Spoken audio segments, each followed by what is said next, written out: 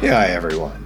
Thank you so much for listening to Beyond Eight Figures. This is AJ, the journeyman entrepreneur, with another Beyond Eight Figure episode for you. On the show, we talk with top entrepreneurs about the realities of building an eight-figure business, what success really means to them, and hear from them about some of their winning strategies and tactics. Tune in to each episode to learn how to grow your business beyond 10 million and, more importantly, create your own personal legacy.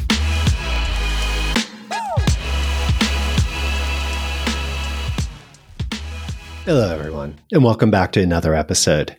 Today, I have a really cool guest. We both went to the same business school, many years separating us, and I was only an exchange student because I went to an American one, but we both went to the Copenhagen Business School. Our guest today is really a great example of when you see an opportunity and you realize that the market isn't really servicing it, especially in a socially impactful way, and you bring a business filter to find a working business model to serve it. Since starting their company, Blue Lobster, they've joined the Forbes 30 Under 30.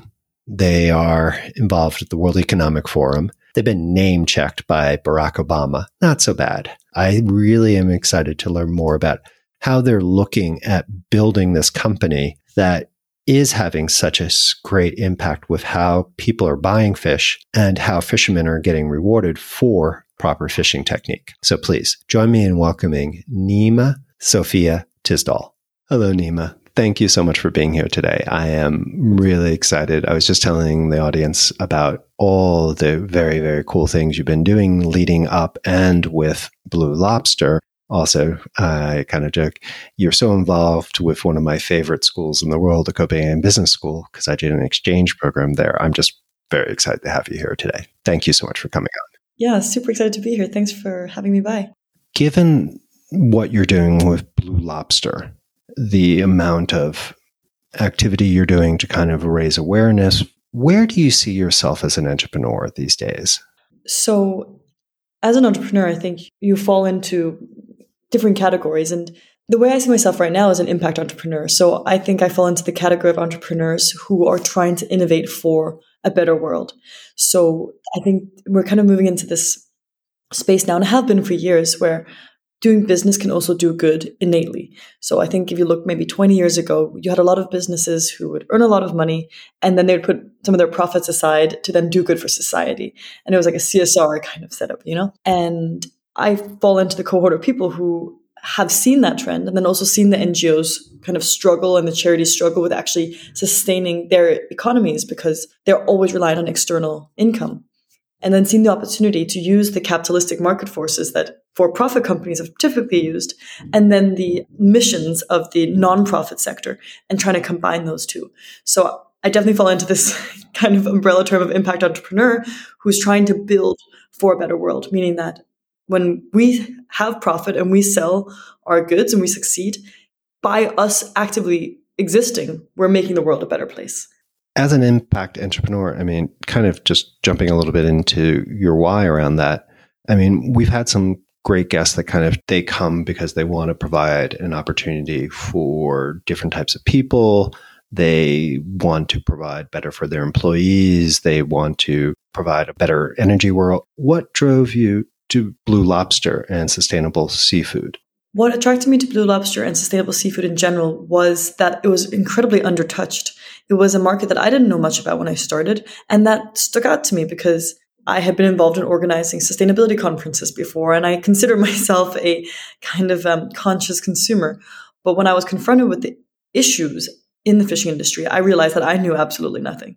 And we just started digging for information. What I realized was we went into the fishing industry and started talking to the fishermen, and we quickly found out that there was a really inefficient supply chain that existed, that no one really had any incentive to disrupt, because the people who were sitting on the processes now, they were earning good money, like your old school industrial companies that have been there for a million years. And they also weren't leveraging the tech opportunities that were there. And we just looked at the landscape and we could see there's no one at all who has an actual interest in promoting the sustainable fishing only and effectivizing the supply chain in a way that cuts out middlemen. Because at the end of the day, it's kind of industry right now run by by many of the middlemen. So for sure, it was just kind of a gapping market opportunity that attracted us to fishing. And so maybe a little bit Denmark and then Copenhagen is very much, for anyone who hasn't been there, the sea is pretty much part and parcel of the whole experience of being in Denmark and Copenhagen. You can always smell the smell of it. So you found this opportunity, you did the research, but was it just because it was just an opportunity? Where did you go once you saw this opportunity? So once we saw the opportunity, I think we just kind of got started because we saw that there's a need and we wanted to fill it. And I always think of our start as a 3-step journey. So first of all, my co-founder, who's American, came to me and said she couldn't find any fresh fish in Denmark. And she couldn't understand because, as you said, there's literally water everywhere. So she's like, I don't understand why your fish is so old and it's so expensive. And I had no answers for her. So we went down to the fisherman and that was our first contact. So I would say the first step was a consumer need that wasn't being met. The second step was that we realized that this supply chain was so inefficient. And then we saw an opportunity because if we could effectivize the supply chain and cut out 4 or 5 middlemen, you're earning a lot because you're actually cost saving from the supply chain. So then it became a business opportunity. And then first after that, did we look into the sustainability aspects because we realized we could actually pay the fishermen quite a bit more than any other player because we were revolutionizing the actual logistics chain. And then we realized if we have the purchasing power to decide that some fishermen are going to get a better price than others, then we need to take a moral and ethical stand. And we did that in terms of sustainability, in terms of climate sustainability. So it was kind of those 3 moments for me. That was like the consumer need, the market opportunity, and then the sustainability issue. And that is pretty cool because it's sort of like the fair trade coffee movement where it was going out to the coffee farmers, the independent individual coffee farmers. Saying, so you're going to the fishermen and then saying, look, if you do this, we'll make sure we'll cut out that margin that you're losing. You'll get more. That is very cool. And also Copenhagen's become famous for its dining culture for local. So, that kind of fit within it. Given that you're also very vocal in a lot of Obama Foundation, all these different things, what do you see as sort of helping you the most on your journey as an entrepreneur? I think what helps us is that it's a problem that people understand. Actually, it's easy, or relatively easy to tell the story because it's a simple solution. And when we say, well, we connect fishermen directly with customers, people are like, oh, why didn't anyone do that before? And that's always a great place to start because you can talk to almost anyone. And whether that's through, bigger advocacy work, if it's trying to, push governments to have more sustainable legislation or have consumers purchase more sustainably, it helps to have a story that people understand. And that's one thing that has really stuck with me through this journey. I mean, this is the first real business that I've founded, and the ability to communicate to a wide mass audience about what the issues are has just been paramount for kind of rallying support from all the different actors that need to be part of it if we're going to make a real change in one of our industries. And since 2019, how has your focus running the company as the entrepreneur behind it, how has your focus changed since, you started this, you got everyone involved, you kind of got everything moving? Where do you see your role changing? The way that I see my role being the same is that I think as a founder, you come in and you start building, and then you want to replace yourself as much as possible. So that's always my aim. It's to build processes and replace myself. So you come in the beginning, it's everything. You're creating a sales book of like, this is the script that we use. We're building a playbook for X, Y, and Z, where this is how we do operations. And then as soon as you've created enough of a guide that you can hand it over to someone else, you get rid of it. And really that consistently still happens today, just to a different level and with different issues. So I would say the actual work that I'm doing is completely different because I used to do everything. And now it's, of course, a lot more strategic work. And a lot of the operation, or all of the operations, are basically in other people's hands now. So I can work on kind of growth and strategy and the next steps and focus on the vision and what our next moves need to be. And that requires a lot of mind space, which I absolutely did not have in the start, because when you're boggled down in daily operations, it's really difficult to take a step back and say, what are actually the strategic moves here? Because if I'm focused on where's the driver, how many boxes have been delivered, the platform's breaking down, I need to insert some data somewhere, then I can't really see which of the 3 opportunities in front of us is the best opportunity. And at the end of the day, when you're starting a business, you have so little time that the most important thing to do is pick the right next steps and not pick others to disregard other opportunities that come along. So I would say all in all, compared to before, now my daily tasks are very different, but I'm still always trying to build processes that can replace myself. So that hasn't changed. In living in this, do you find your skills at being able to define where you should focus for that next impact? Do you find that getting easier? Is it harder because it's a broader environment? How is it going for you? You get better the more you do it, right? But at the end of the day, I have to say a lot of it's like gut instinct and that was kind of what drove it back then as well. It's an innate understanding of what seems to be the right opportunity. And then you can create, some frameworks and some different tools to help you brainstorm it and digest a problem. But I think when because we're still early stage, we're only a few years old. When you're going through that process, you're still going for a bigger vision. So it's your gut that's leading a lot of it. I think I'm getting better in the sense that I have a lot more brain space now. And the more rested you are and the more time you have to reflect, the better you get. But I'm not sure that is because more years have gone by or a little more circumstantial, because we've had to go through Corona. And there were times where I would get enormously swamped because we were just trying to kind of survive the pandemic, even in a later stage, where I would say my skill level, if you want to call it that, actually retracted a little bit. But then it's about, bouncing back and finding that mind space again to get into a good space where you can make the decisions that you need to. Actually, you mentioned frameworks that you use. Would you care to share some? Yeah, sure. One thing that we've done is look at where we're most successful. So right now, for example, we're working on international expansion.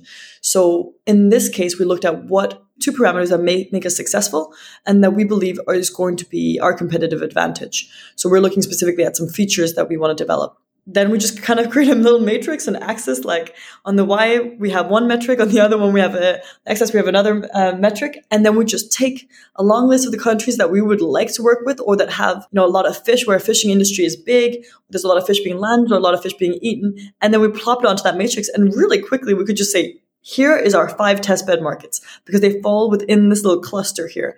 And we could understand them in a different perspective, because we can just see statistically, these are the ones that should do well.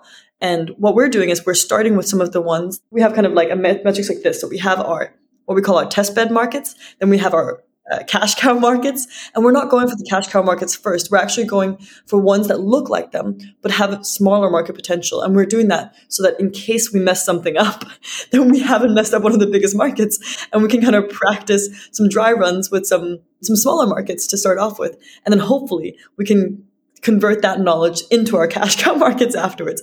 But it also really helps that, to be honest, we have a global following. So we have people from all over the world coming to us and saying, can we bring Blue Lobster to our country? And we want to say yes, but it's time consuming and you really risk spreading yourself too thin.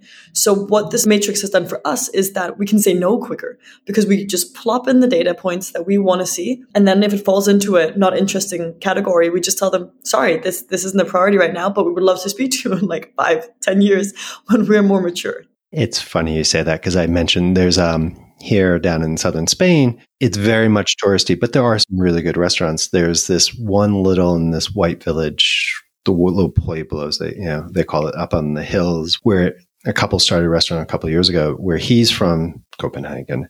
He worked at Noma, and his partner, she's from Netherlands. And it's funny, when I mentioned, he was like, oh yeah, that would be great, because it's so hard, because so much of the culture here is, especially the restaurant culture, is about feeding the tourist restaurants. So COVID's actually helped in one way, that it's silver lining, but it's decreased so much of the tourist trade while having more expats move down here long term, that there are more restaurants trying to create a voice and something more. So he was like, oh my God, that would be great, because he, oh, go down to, no one does that here. So yes, he was saying it was great. And Spain is also a place we have been speaking to. It's true that there's lots of like romantic storytelling about how fish is, bought from the local fishermen, but the vast majority of fish being eaten like everywhere is import and export, right? So it's often more romanticized than it is when you get behind the scenes. Yeah, very rarely when they say fresh fish, has it been fresh? But what I found so interesting, you really do seem to be running a mission-driven, as you said, an impact entrepreneur, but you started this from more of that typical there's a lack in the market. There's something missing from the marketplace. You came at it from an intellectual pursuit, and then now you are leading, as an impact entrepreneur, a very mission-driven organization. yes, obviously right there was like, oh yes, this check, you should do that. But knowing a lot of entrepreneurs who just do things by check, check, check, it never lives. Yet, obviously, looking at what's going on with Blue Lobster, you're living the mission. How did you bring that into the organization and make it live? I think what me and my co-founder Christine Hebert have in common is that I don't think we could do something that wasn't creating a bigger purpose in the world. And we absolutely came from it from a business perspective first. And people get that wrong often. They think we went out and tried to save the world and then found a business opportunity. It was absolutely the other way around. But I don't think we could have given this much of ourselves and worked this hard for this many years for something that didn't have a bigger purpose. And to be honest, as I said, COVID has been tough. And I'm not sure that I could have just kept going without question ever if it was just for profit. I felt that responsibility for the fishermen that had committed to us. I felt the passion for the oceans that are being overlooked all the time. So when I was working a million hours a day and it was hard to get things to run around and things weren't, our restaurant industry kept on having restrictions and kept on getting locked down on and off and that back and forth. I never once questioned that we had to just keep going, and thank God, because now we're in a good spot. And when we got through it, super strong, but I never once questioned whether we should continue. And I think if it was just a money-making business, it would have been much easier to just stop and say, yeah, all right, we'll find something else to earn money on. Earning money in and of itself is, in that sense, relatively simple, but it's fun to work with something that's incredibly complex and something that is, there's doubt about whether or not it's going to work. And in our case, we just had a lot of resistance also from the industry of people who don't want to talk about sustainability. So it also became a challenge, but I do understand that challenge of changing people's mind. Exactly. And it's, it feels bigger than yourself. So it becomes super easy to give your whole essence to it. But yeah, so to go back to your question, I think we quickly found out that once we had a business opportunity, we wanted to be good players in the market. And I believe for-profit companies can do good.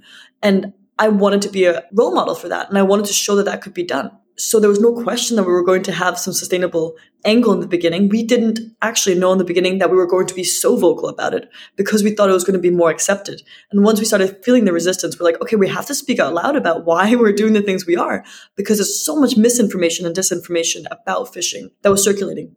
A lot has also happened in 3 years. Seaspiracy came out. People are suddenly looking at seafood in a different way. But when we started, no one had heard about bottom trawling. There were so many of these issues that were just completely undertouched. So as we kind of uncovered how bad the industry was, I think our passion to make it more vocal increased. I love it. Because it's that general thing of like, here's a problem, but you came with a solution. And therefore, we're able to kind of guide people into your worldview. When you talk with other entrepreneurs who are trying to turn this opportunity to make it into something that is impactful, how do you help them, or what do you suggest they do to go deeper into providing that impact? Yeah, so I think for me, the future is impact. People are going to hold their companies to a higher standard and continuously already do so. So for me, I say go all in. If you're a jewelry company, use only recycled materials. Do it now. Don't wait. Lean into it fully. And it might cost some stuff in the beginning, but the story that you can tell afterwards will carry you on, because what you're going to have is you're going to be part of a movement. And if you're working for something that has a greater purpose, trust me when I say doors will open, people will want to help.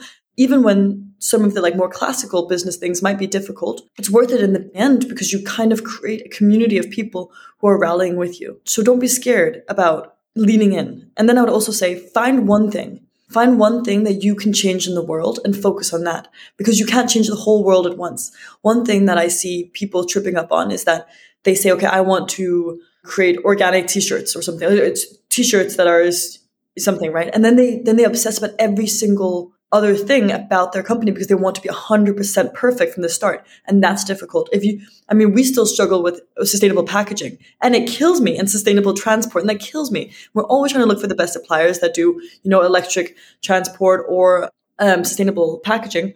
But at the end of the day, our mission, which is quite big, is to revolutionize the fishing industry. So we need to focus on that. And then we need to use sustainable suppliers where we can, but we don't reinvent the wheel ourselves on all spots. And I think that's where sustainable entrepreneurs can sometimes become overwhelmed, or people who are trying to go into the green space get overwhelmed because they think they have to be perfect in everywhere. And there I just want to say, like, lean into what your core competencies are and then purchase from other people. Like, find the companies that are doing things. If you want like sustainable pens, buy them from someone else. You don't have to go out and figure out how to create sustainable pens yourself. It sounds vague, but that's just what I see often, is that people just think, oh, I have to become a green company now, and I don't know where to start. So just do what you're good at and then find good suppliers. And the good suppliers thing really counts for everyone. That's one thing I would say. Even if your core concept is not sustainability, I think social and green procurement from companies is one of the biggest potentials we have of actually, succeeding in this green transition, because the purchasing power with companies is enormous. I love this because this focus on where you're good or where you're able to bring value, because if you're not making money, it doesn't matter your best intentions, because you can't then go and do more and help other suppliers be green and do this. Given that you are looking and expanding internationally, where do you want to be taking Blue Lobster? Where are you looking to hope to take this? I'm hoping that we can become a platform that all fishermen anywhere can use to sell their catch directly to their final consumers. And in that sense, get a better price. Since we are quite ambitious, we want to move the needle on what makes sense for fishermen to do. We want to make sustainable equipment the economic choice for fishermen. Because again, I truly believe that good intention is not enough to change the world that we're in and to make the moves that we need to in terms of sustainability. So the only way I think we're going to succeed in transforming the fishing industry is by creating an economic incentive. So my ambition is not in any way hindered by any geographical limitations, though of course we need to move at a reasonable pace. But one day I would like to be everywhere. I'm not so much concerned about everything being hyper local all the time, even though that is our focus. And I think that's where we stand out and that's where we're good. But if you are, say, if you're in Germany and you want shrimps, chances are you can, or if you're in Switzerland, right, you're not going to be able to get seafood from Switzerland. So it's also about like getting it from the nearest possible source, but also allowing the trade that's already happening to become sustainable. I really want to create a network where all sustainable fishermen can get a very good price from their catch. And then customers know with certainty that their fish is being reported correctly to governments, meaning that it's being counted, that there's only low impact equipment, meaning that it's not touching the ocean floor, there's not lots of bycatch, and there's a complete transparency for the end user, meaning that if you're eating our fish, I want you to know who caught this, when did they catch it? And that kind of supply chain transparency seems like a nice to have. Like, why do you want to know who your fisherman is? Well, the issue is if you don't know where it comes from, first of all, you can't make a sustainable choice, but there's also just so much space for bad actors and for things to be moved around and misinformation, which is absolutely rampant right now. If you look at studies that show that, 20 to 25% of seafood is mislabeled as a wrong species, meaning that if you're out eating like 5 people at a seafood restaurant, you all order halibut, one of you is not going to be eating halibut.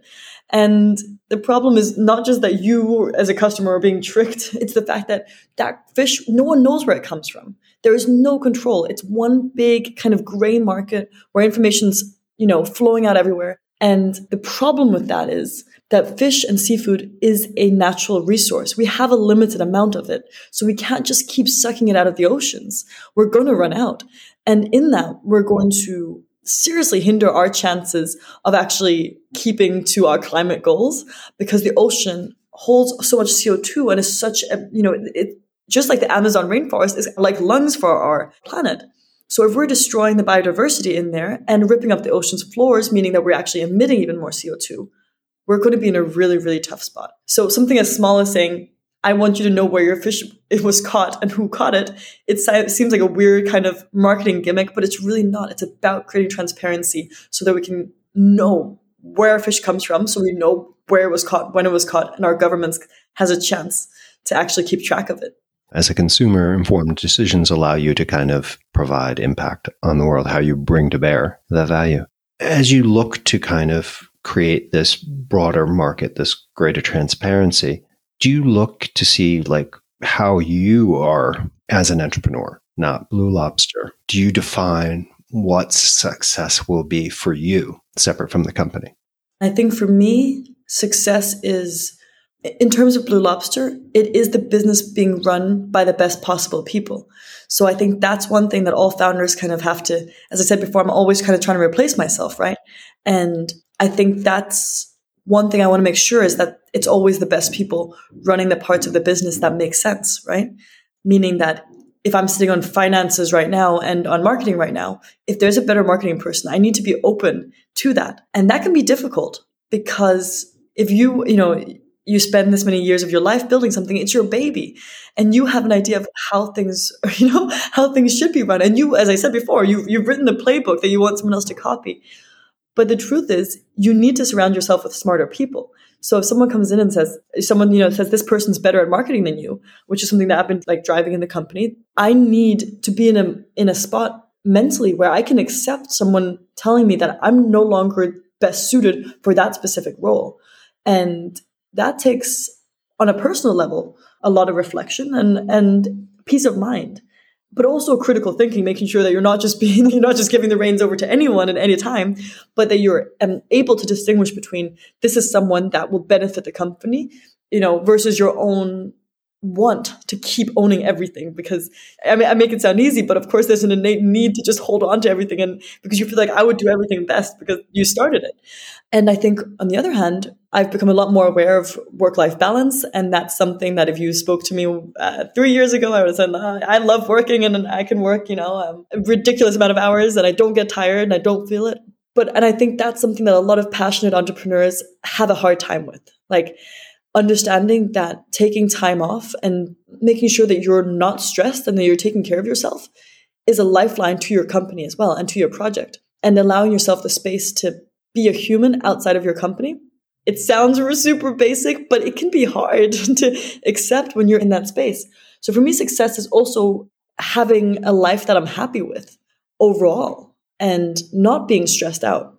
I think people sometimes misunderstand stress and busyness, because like you can be super busy but not stressed at all. I could work 18-hour days and not be particularly stressed out, but it's when you're consistently confronted with big decisions that you don't have brain space for, or you're navigating great uncertainty, that's when you get stressed. You need to be in a good spot yourself. It's like in an airplane when they say, you need to be on your own life mask before you can help others.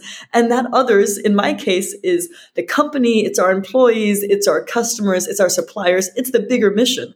So I need to take care of my well-being to be able to take care of all the rest. And that has really been a lesson I've had to learn on my own body, pushing myself to limits that I wish I hadn't probably, in order to take a step back and say, we're done now. And getting proper coaches. And in that sense, I think Copenhagen and Denmark and Scandinavia probably is quite a good space for this, because there's a lot of mentors also in the startup space that help you take control of your work-life balance again, because it's ingrained into our society. That's something we need to do. And to be honest, I feel ridiculously privileged to sit at 28 years old and already be focused on that, because I see so many entrepreneurs across the world that I speak to who are way further in their careers, who are only at a very late age starting to understand that this is important too, and that it can actually really, really benefit your projects and your business. So do you see yourself, is Blue Lobster your life mission, or is this something you're taking and you see yourself doing more beyond, or is it too early? Probably it's a bit too early to know that yet. Right now, this is my whole life. So it's sometimes can be hard to imagine. At the same time, life is really long, right? It's difficult to say when you're in the middle of it, but I really hope to keep building. I know what I really enjoy is starting things, right? And I also think that's what I'm best at. If I was to reflect, I'm good at when we have new projects, when we're going in new directions, and that early stage building. That's what excites me.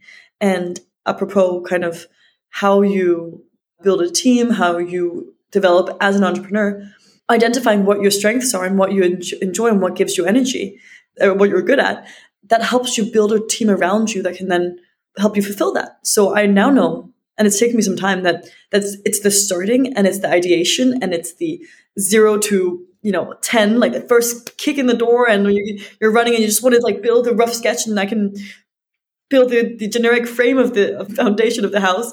And then I would like someone else to come in and like put in all the details, like go in and do all the little fine work. And then that's And for me, personally, that means that I need some very good operators around me, people who know how to execute, where I can pivot over to a new project when a new opportunity comes and run with that. And I have some strong people who can consistently execute on what we've started, and people who are very detail oriented and who really obsess about all the fine print, I think that's another thing, understanding who you're surrounding yourself with, and understanding your own weaknesses, but also strengths, because you want to be spending the majority of your time doing what you're good at. Personally, I found it really difficult in the beginning when I was building my team to ask people to do tasks that I didn't really like to do.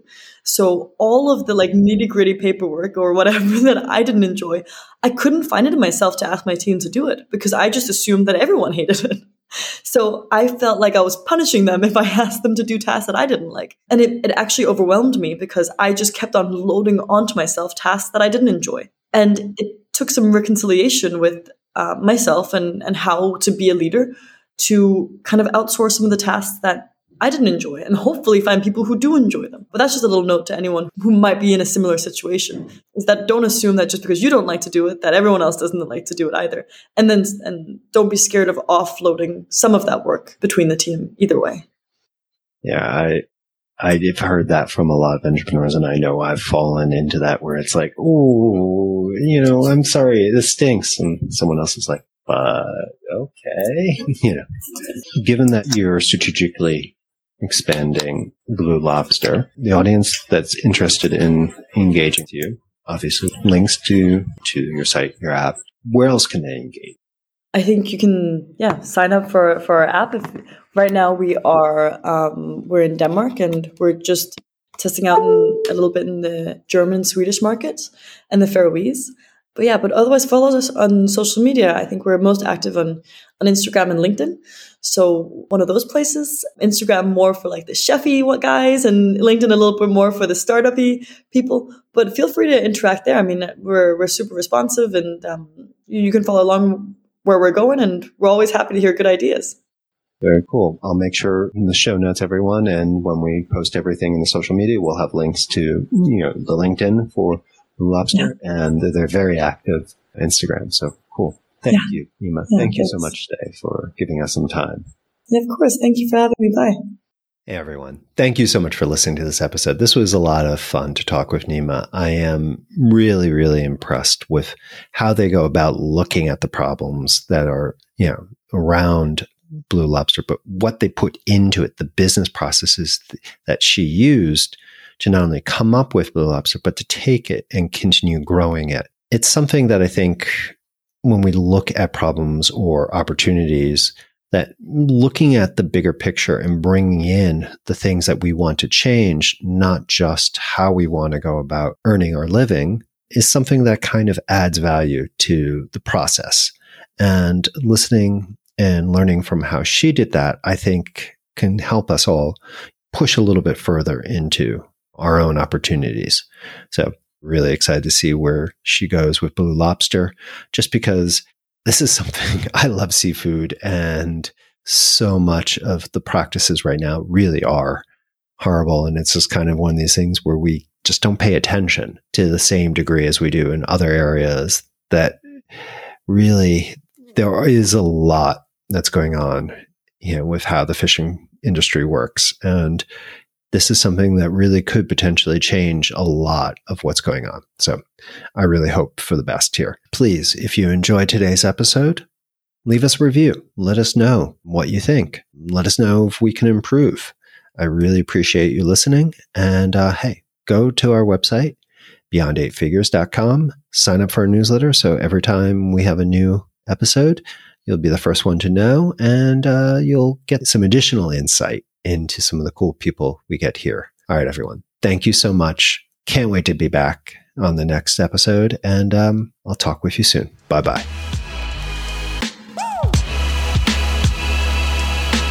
This episode of Beyond 8 Figures is over, but your journey as an entrepreneur continues. So if we can help you with anything, please just let us know. And if you like this episode, please share it with someone who might learn from it. Until next time, keep growing and find the joy in your journey.